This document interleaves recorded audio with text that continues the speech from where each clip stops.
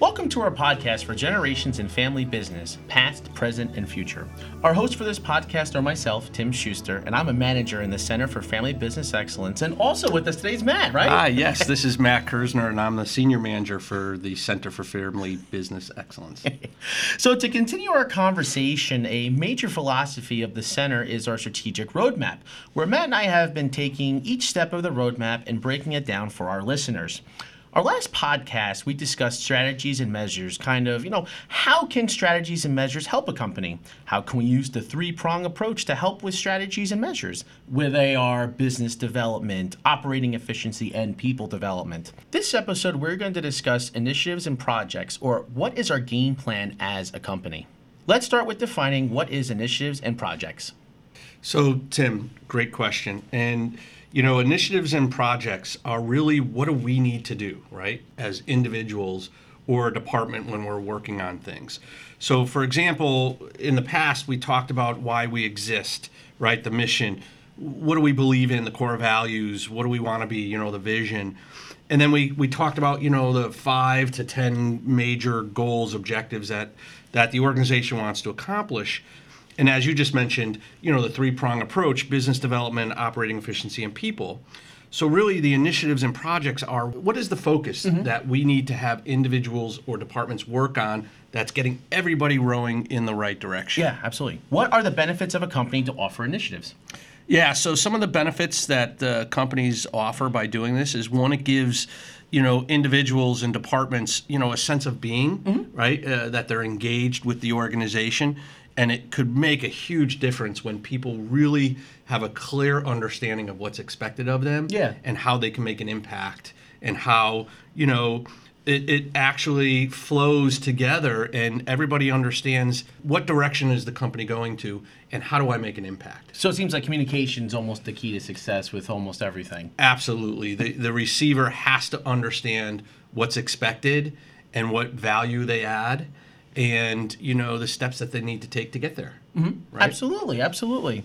So when looking at current and future state, what are some of the thoughts that a company should consider? Yeah. So when I hear, current state, future state, I think of Lewin's change model, right? And it's all about change management and communication. Organizations really need to look at where are they currently. Usually organizations will go through a SWOT analysis, strengths, weaknesses, opportunities, and threats to kind of really get a good sense of that.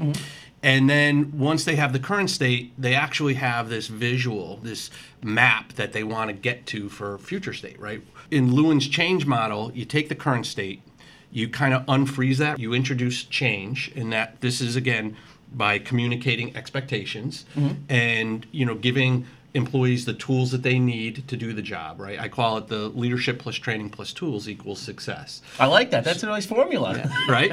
And if you have all three of those formulas, you should have it. You're communicating, you're finding, training opportunities, mentoring opportunities.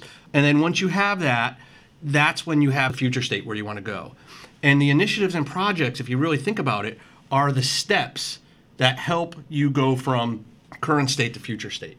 Right? So it could be that you need to fine-tune your math skills and maybe your analytical skills for the job. So what are the areas that you need, right? Do we find you a good mentor that can teach you a technique if you're a junior accountant, right? Or something specific to a niche area that you're looking at potentially. Correct, right? It could be a training class. It could be reading material. There's a lot of different things that could help you go from current state to future state with your knowledge. I'm going to ask you a question. Sure, right? Yeah. So as an employee, as a manager in the center and working for Eisner-Amper, what are some of your initiatives and projects, and how do they impact the three-pronged approach? Absolutely. Right? So, let's start with the business development side.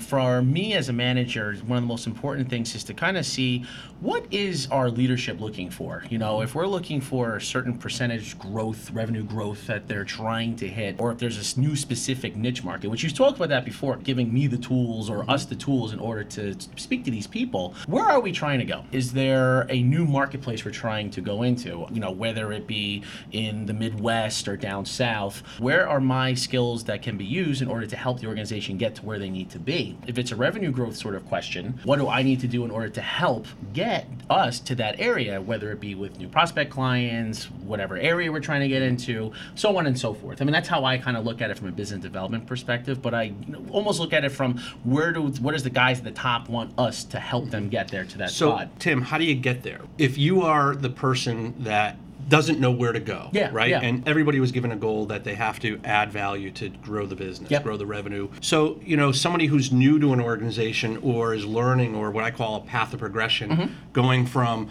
an associate to a manager, right, in their first time. What do you do for business development? So I think that would go into kind of a mentorship, right? So if I'm looking for someone who's been here for a few years, let's say I'm a new guy on the block, what do I need to talk to? I think if I kind of pull them as a mentor and say, listen, I would love to try to get my foot in the door, grow the business, what do I need to do? And I would talk to them first just to kind of see, what are you doing to do this? Now that's excellent, Tim. So to answer your question, so business development is, if you don't have the skill set, it's finding those who do, creating a mentorship, creating a relationship, it could be formal or informally, to really learn what they've done to add value of growing the business. Absolutely. And every idea, as crazy as it might sound, should be discussed and floated up to and within the organization, because you never know. Absolutely. I use this as an example.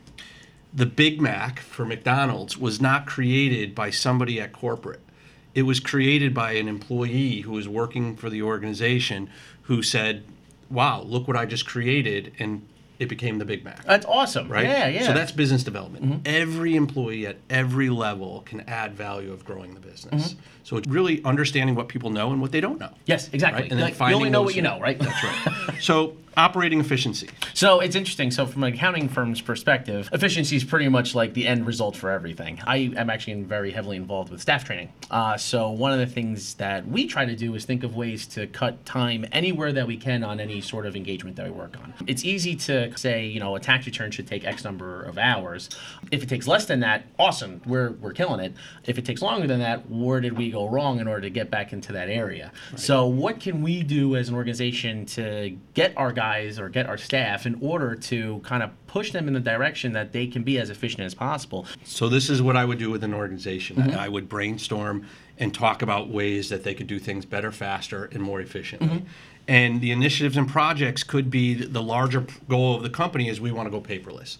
Just using that as a larger goal of, one of the objectives and goals of what do we want to accomplish. So what do we need to do, right? Yeah. So now people development. Walk me through, for example, what you would do for an initiative and project for people. Of course, absolutely. And I actually think that's probably one of the most important areas, because you're only as strong as your weakest link. I do everything in my power to sit with staff in a group environment first.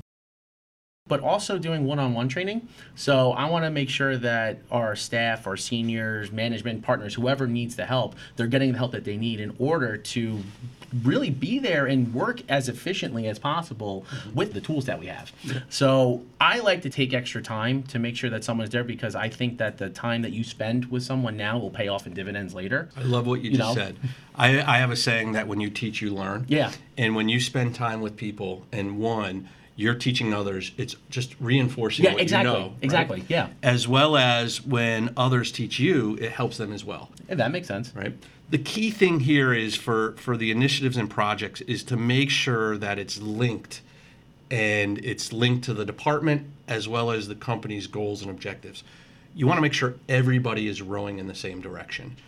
The coaching that we can provide is if you have key employees that might not be in sync with your strategic roadmap. And if managers, supervisors, leaders are lacking some of the communication skills, we can help develop a plan, a communication plan, to make sure that every individual understands their roles within the organization, so they're all rowing in the same direction. I think that makes a lot of sense to me. Hey, Matt, thank you so much, as always, for the useful information. And thank you for listening to Generations in Family Business, Past, Present, and Future, as part of the EisnerAmper podcast series. If you have any questions or there's a topic you'd like us to cover, email us at contact@eisneramper.com.